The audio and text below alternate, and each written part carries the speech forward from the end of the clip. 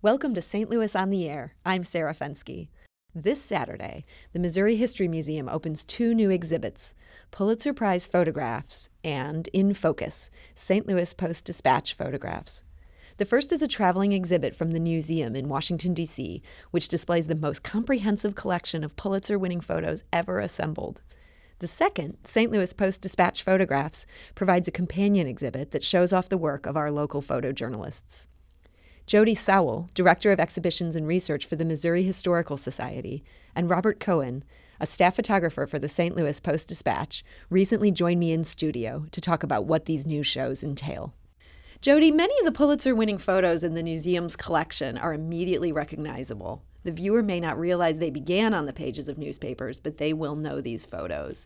Can you describe a few of the images that are going to be in the show? Sure. So that's one thing I love about the show is that there are some of those images that are immediately recognizable. You saw them in your high school history textbooks. They have been produced time and time again, and then there are photos that you likely have never seen and don't know the story of. So some of the most famous, probably think of raising the flag at Iwo Jima, Babe Ruth's last time he said goodbye to Yankee Stadium, Jack Ruby shooting Lee Harvey Oswald. Not only are these iconic photos, but they have fascinating stories behind them. So the man who shot the Iwo Jima flag, his name was Joe Rosenthal. He worked for the AP. He knew that the Marines were going to put a flag on the highest point of the island.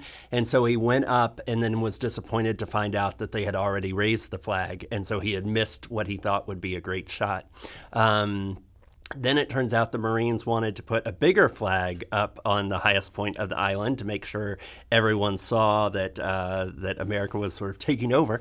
And he got there at just the right moment to see that iconic photo. A photo that is so amazing and so sort of well designed as far as where the people are, that angle of the flag, that until his death, people said that that photo must have been staged. And that sort of haunted him for his whole life, that people would think that he had staged this photo, but he was at the right moment at the right time. And then on the flip side, you have a photo like the Jack Ruby photo that could not possibly have been staged and almost broke the news for people that this had happened. And that's another one that was a photographer who thought he had missed the moment. So Robert Jackson from the Dallas Times-Herald was actually in the Kennedy motorcade, saw a rifle coming out of the book depository, but he was changing his film at the time and so did not get that shot. A couple days later, he gets the shot that everyone remembers of Jack Ruby shooting Lee Harvey Oswald. There's some really great images in this show. One of the more obscure images that we're going to be talking about today, the first Pulitzer Prize for photography, it goes all the way back to 1942. Is that going to be part of the show? That is. And so that shows some strikebreakers at the River Rouge plant in Detroit, and it was union guys sort of beating up on this strikebreaker. The photographer got this one shot, was his only shot that he got, because he had seen that a lot of the union workers were actually beating up photographers and taking their cameras because they didn't want these images out. Photojournalism can be a very dangerous profession. I understand there's actually a St. Louis connection to that. So Milton Brooks, the first photographer to ever win a Pulitzer Prize, was actually born in St. Louis. So that's a good little bit of trivia for our listeners. The Missouri History Museum is not the first museum to show off the museum's photos, but it is the first to mount a companion show to accompany the traveling exhibit. Can you tell me a bit about how these two shows came about? Yeah, absolutely. So at the Missouri History Museum, we are committed to telling local history and telling the history of St. Louis. And while all of these shots, the Iwo Jima shot, the Jack Ruby shot, one thing that we love about that is we know that St. Louisans were paying attention to those images. That's why this show makes sense for us. But we also wanted to make it a local show. And there's no better place to turn than the Post-Dispatch when you want to talk about local photojournalism. And so we went to their offices and asked if they would like to be a part, and they said absolutely. It was a very quick yes. That's right. And so this show, there are 80 images in the Pulitzer show. There are more than 75 images images in a show we're calling In Focus, images from the St. Louis Post-Dispatch. And so it's pretty much half and half. It's just as much a Post-Dispatch show as it is a Pulitzer Prize photograph show. Okay. Now, Robert, you're a longtime photographer at the St. Louis Post-Dispatch. When did you first learn that there was interest in doing a museum show that would involve your work? Yeah, we found out about we've been following the museum's traveling show for quite a while, and soon discovered online that it was coming to St. Louis, and so started hearing talk about an interest in including some of the St. Louis Post-Dispatch history, which is quite deep. And did you play any role in deciding which images might be chosen? I didn't personally. I know our editor, Gary Harrelson, and he worked with the museum staff, and I believe, he gave them what we had, and they came down and looked at other things, and together it was curated. Okay. Now, Robert, I know the Post has won 19 Pulitzer Prizes in its 141 years of publication. I don't know if you knew that, but I do know that. I do know that. Two of them have been for photography. The first was in 1989, and that was for Spot News photography. Jody, can you tell us a little bit about that image? Sure. That's an image that a lot of people in St. Louis will remember. That is a photo of a fireman pulling out a young girl from a burning building. And it got a lot of attention, was shown all over the country. The young girl does end up dying a couple of days later. It's a hard photo to look at. Many of the photos that win Pulitzer Prizes are difficult photos to look at. The photographer was actually an amateur photographer. Ron Oshwanger worked with the fire department and oftentimes took fire photographs. He became very close to the family after the firefighter, after this photo was published. And he said that he was happy that the legacy of this young girl was that more people thought about things like smoke detectors. And so that's another thing you will see in some of these great photos is some are tough to look at, but they often have important results as a result of being published. Yeah, well, that actually is a great segue to the next thing I wanted to ask you about, which is the second Pulitzer that the photojournalism staff won, and that was for your work covering Ferguson. Robert, I know you were intimately involved with that. One of the interesting factoids I learned while reading up on this show that the first person at the Post-Dispatch to learn about Michael Brown's shooting was it was not a reporter, it was a photographer. It was your colleague David Carson. Right. So David had a Twitter follower who basically sent him a note that said, or sent him a tweet saying, this has happened and you guys need to be out here. And did he listen to that? I feel like I don't always listen to my Twitter followers. Some of them are crazy.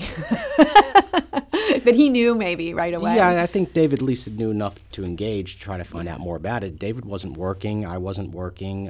It was the weekend. Yeah, it was a Saturday. And our staff is very small on the weekends. And at the time, the newspaper just did not know about it. And he had called in, and I think at that point, right before he called in, that we did get word, and we had sent out one of our photographers and a reporter, but we were getting a late start. The one image that we do not have, that we certainly wish we had, even though it's very difficult to look at, was Michael Brown's body in the street. By the time we got there, the scene was still there, but we could not get through the police lines to a point to actually be able to see, because it was pretty deep in the deep into the apartment building off of Cantrell Drive, and the streets were shut down and we couldn't get there. And, so, and when you say we, you were there with David at that point, or you mean David? No, David was with Huy Mock, who was our photographer working that day, and they got as far as they could get. Yeah. And so that's it's the one image, even though it's very difficult to look at. It's one thing we did not have, but. So David was there and was able to capture the crowd scene and sort of as things were beginning to build that day. Right. David and they captured Leslie McSpadden reacting. Michael Brown's mother. Yeah. Flower petals being left in the street. and then just the outpouring of people that started coming to the neighborhood. I mean, social media played such a massive role in this story. It grew as quickly as it grew. And when did you end up first going to the scene in Ferguson? I was actually not there until the next day. Okay. I think at this point we didn't realize how deep the story was going to get. And the next morning I had a couple other assignments that I shot, and I ended up getting there in the afternoon. Okay. And what was the mood like when you got there? It was, people were still very angry. The first place I went was down to the police station, and people were still in the streets were still shut down, and people were venting and very angry still. And I remember as the day went on, eventually, we were trying to make a decision. Are things settling down enough for the night? Are we going to kind of pack things in and come back in the morning or not? And we ended up, most of us went home, and David and I kept in close contact through the night, and we were both kind of watching things, at least on Twitter, and I remember we talked as soon as the looting started at the Quick Trip. And that was that evening then? That would have been Sunday evening. And David and I both headed out. Okay, and so you knew you had to go back. Yeah, we went back. And I know David captured, I don't know if it happened that night, but David captured perhaps the most iconic photo of the looting that took place. Yeah, David. Just at very close range. David actually went inside the Quick Trip as Is that advised? This was happening. Would your editor say, don't go into that Quick Trip? But who listens to editors? I don't know. He made a judgment call. I was also there, but I was across the street. I was kind of watching. There was a gentleman out in front of the building, and he basically said, David told this man that I'm going in, would you kind of watch my back? And the man said, sure, and David went in and was not in for long, just a couple minutes, and then came back out. I think he said in the past that he probably would not have repeated that. Okay. But he made some amazing images in there, and it certainly told the story as this story really unfolded. And when he came out, did he indicate he knew he got the shot, or at that point where you guys were just in the moment, you weren't even discussing that? Yeah, we were just kind of doing our own thing. We were kind of staying within eyesight of each other, just to kind of make sure everybody was okay. And I remember after that happened, he went one direction, I went another direction. We were both sending pictures from, our laptops or our cameras at that point, and that continued for weeks. We have to take a quick break, but we'll be back shortly to continue our conversation. This is St. Louis on the Air on St. Louis Public Radio, 90.7 KWMU. Support comes from Missouri Forest Products Association, committed to sustainable and sound conservation of the state's forests, which support more than 41,000 Missouri jobs, resulting in a $10 billion industry. ChooseWood.com.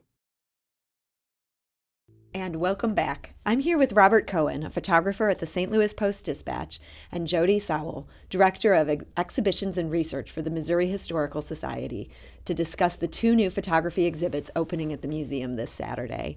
Robert was just talking to us about his work in Ferguson, and going back to that, Robert, one of your images from that time depicts protester Edward Crawford holding a bag of red-hot Riplets in one hand and throwing back a canister of tear gas with another. It might be the single most famous photo from the Ferguson protests. What was going through your mind when you got that shot?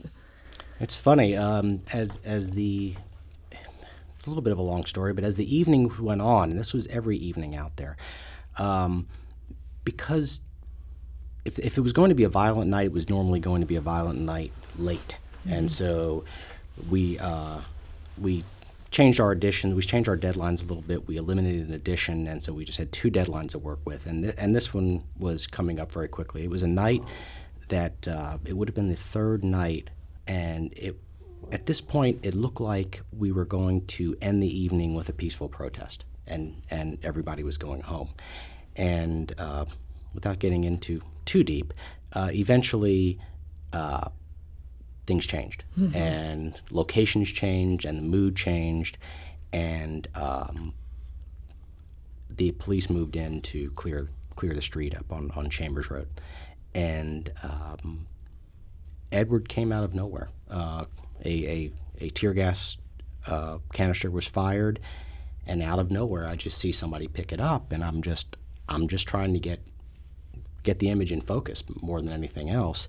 And I also realize how late it is at night, and so it was a very quick moment. He threw back the tear gas, and I never saw him again. I didn't know he got arrested afterwards. I didn't know he ran away. All I knew is I had this picture. It's something we haven't seen yet as we've been covering the protests.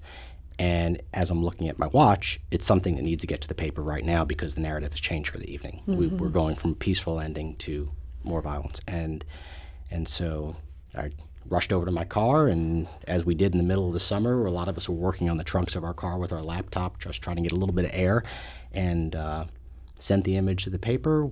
Missed deadline. It did not make the print edition the next day. Oh no, I didn't realize that. It did not. And do you know how much you missed your deadline by? I believe it was about 15 minutes. Oh wow, so close. It was close. But obviously we got it in there later. But it was important information to have back to the office because there was nobody else nearby. Another photographer and I were working the scene, Chris Lee, and there weren't very many journalists there either because, like I said, the protest moved from point A to point B, and it was about a mile away from the main protest area. And so not that many reporters knew it happened. And so that's kind of how it transpired. And that photo ended up really taking on a life of its own. Jody, I know that often happens with these iconic images. Can you speak a little bit about what happened to Robert's image there and maybe some of these others in your exhibit? Absolutely. I mean, I think you have said that you have seen that. You've seen people with tattoos of that image. You've seen that on the sides of buildings. I mean, that is, Eric Crawford later died, and a lot of people have talked about that his legacy lives on through this image, and that's what a lot of photographers talking about, and a lot of people who sort of allow photojournalists into their lives. There was a great photo essay, and I can't remember what year it was, from the Concord paper. The photographer's first name is Preston, and I'm forgetting her last name. Ganaway. Preston Ganaway. Mm-hmm. But she chronicled the last few months and sort of beyond of a woman who was dying of cancer and how her family was reacting to it, both as she was going through it and then after she passed. I mean, they basically invited a photographer into some of the most intimate moments of their life.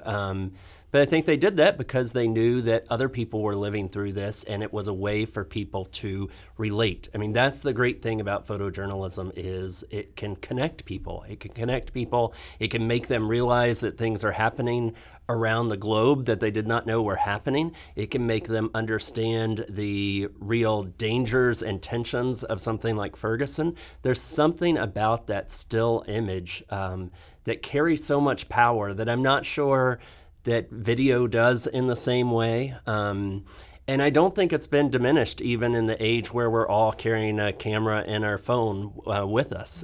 You see that with the Ferguson images, and you see that certainly with more historic images. What I always say about photojournalists is that they are capturing the first draft of history. So they really are capturing those moments in ways that we as historians won't come back to for many years, but we will use the work of Robert Cohen and the other journalists at the Post-Dispatch to help us tell that story for decades to come. Robert, can you talk a little bit about the danger that Jody just talked about in a situation like Ferguson in particular? Was this danger from really angry protesters? Was this danger from the cops? What made your job difficult there? Yeah, it was challenging. It's a very good word. I have not grown up in my career. I've been in a fair amount of ceasefire war zone situations, but I'd never been in something that was this active and could become this violent. I mean, because a lot of the streets of Ferguson during the day were very peaceful. And, I always, tell people I saw a couple groups of protesters. I saw peaceful protesters that were there to get their point across, and they were holding signs. And yes, they would get in the policeman's face and make their opinions known. And then there were the opportunists. And the opportunists were out there to cause trouble in the evening. The people with the signs were not the people that were inside the Quick Trip. And so, yeah, we took precautions best we could. We had a very, very small, what we call a war closet down at the office that had ballistic vests and helmets and some gas masks. And those were mainly used by some of the photographers that went to Afghanistan and Iraq and were embedded with American servicemen. And so when this happened, all of a sudden we bought a very large amount of ballistic vests. We had all new equipment come in, and within days we had equipment. Sometimes I thought it was a little bit ridiculous wearing it out there, and until the evening got later and you started hearing gunfire from unknown places. And that I think was the largest danger. Just that it would be almost random gunfire that you'd be caught in the middle of. Exactly. I do remember, often we were just hearing it. We were very, very rarely seeing it. But I do remember one night I was sending pictures sitting in, just kind of leaning against a strip mall building, and I was sending pictures off the laptop, and I heard shots again, and these sounded a little bit closer, and I looked up, and I actually saw the muzzle flashes right in the middle of the street. It's like, oh. That'll get your attention. It's time to go. And, and so it was tricky. Yeah. Jody, tell me about how that connects to some of the other photos that are going to be part of the show at the Missouri History Museum. So many of the photos are photographers are putting themselves in danger. And there's another Post-Dispatch. Robert, I'll have to, if you remember the photographer, I'm not sure we knew on this one, but it was a march down Lendl during the Vietnam War. And it was Union members who were marching, but they came across a guy who had a sign that said, "Veterans Against the War," something like that. And they were angry, and so they start going after the guy, and a woman comes onto her front driveway with a hose to try to get the protesters away from the guy. The photographer who shot that was hit in the head with a bottle during the sort of skirmish between these two. I mean, that sounds relatively, that's not the worst, of course, that you're going to get. There's an image in the Pulitzer show of the inside of a sniper's nest, and it's an amazing photograph because it's dark, but you see all the light through these gun holes. The photographer's putting himself in that place to get that shot. That's what great photojournalists do, is they put themselves where they need to be to get the shot that they feel like is going to help tell the story. Oftentimes that means putting themselves in really dangerous situations. Yeah, David Carson was, he was assaulted during the first couple nights of Ferguson. He had a group of people saw him with a camera, and they came after him. And a pastor pretty much got him out of the situation. But he got. And he went back after that. He wasn't, he was never tempted to pull himself out of the story and just have the rest of you guys cover it. No, that's not David. Dave, we're there to work, and we're there to tell the story best we can. Yeah. Now, photojournalists also capture slices of everyday life and joyous moments, too. So you will see David Carson's Ferguson images, but also one of my favorite images is of a kid running through a sprinkler at a sort of heat center when it was a really hot St. Louis summer. And it's just a beautiful photo. There's a rainbow in the background. It's a great image. Yeah. In the Pulitzer show, you will see a portfolio of a photographer who wanted to capture what it was like to be 21 and a boy or a man in America. And so the image that you'll see on the wall is a 21-year-old with a snake around his neck. You'll see an amazing image of two kids playing in front of Cabrini Green, the housing complex in Chicago, with just pure joy on their faces. So as much as photojournalists do put themselves on the front lines and have to chronicle some of the toughest moments in history, and you'll definitely see that, they're also there to remind you what what everyday life is like and capture that emotion and capture that sort of dignity in average people. So that's another thing. You'll see lots of stars. You'll see lots of well-known people. You certainly see that in the Post-Dispatch section with the sports section, where you see lots of well-known baseball players and hockey players. But you also see a high school soccer game. In the Pulitzer section, you see Coretta Scott King, and you see these people that you know, but you also see people who you don't know anything about, but they managed to capture their life in some way that was poignant and made the Pulitzer judges think, yeah, that's one of the best pictures of the year. Jody, in terms of your curation of the local part of the show, how much were you striving to sort of balance the dark with the light, or were you just literally looking for the best photos?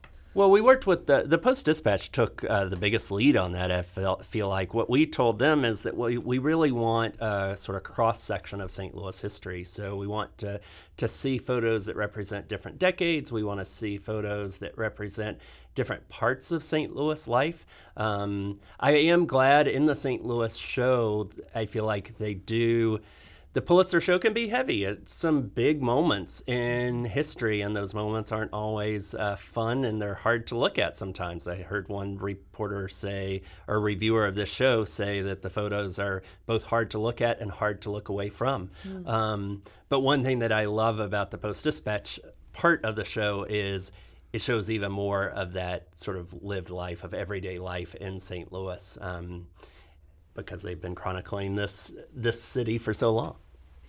Robert, are any of your photos a part of that, the lighter side? Yes, absolutely. I mean, I think, like Jody says, like 90% of my day is slice of life type images. I mean, where people are allowing us into their homes, and we're we're just showing their daily lives, and the more open they are to us, the better job we do. But yeah, there's plenty of lighter images of mine and my colleagues. Yeah. Robert, how long have you been with the Post-Dispatch now? I am here 20 years this year. Okay. I've been at this. Congratulations. Thanks. Still here. I've been at this about 33 years. And is this the first time your work has been in a museum? No.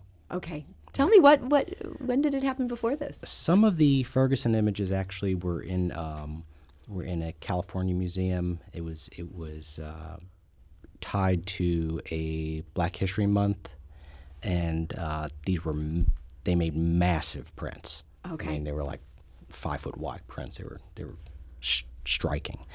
I've also had work. I used to work at the Commercial Appeal newspaper in Memphis before I came to St. Louis. We had a show of emerging photographers at the Brooks Museum of Art in Memphis, and so I had some work in there also. So you're a seasoned museum veteran. Is this the only time that your photos have been in your favorite history museum?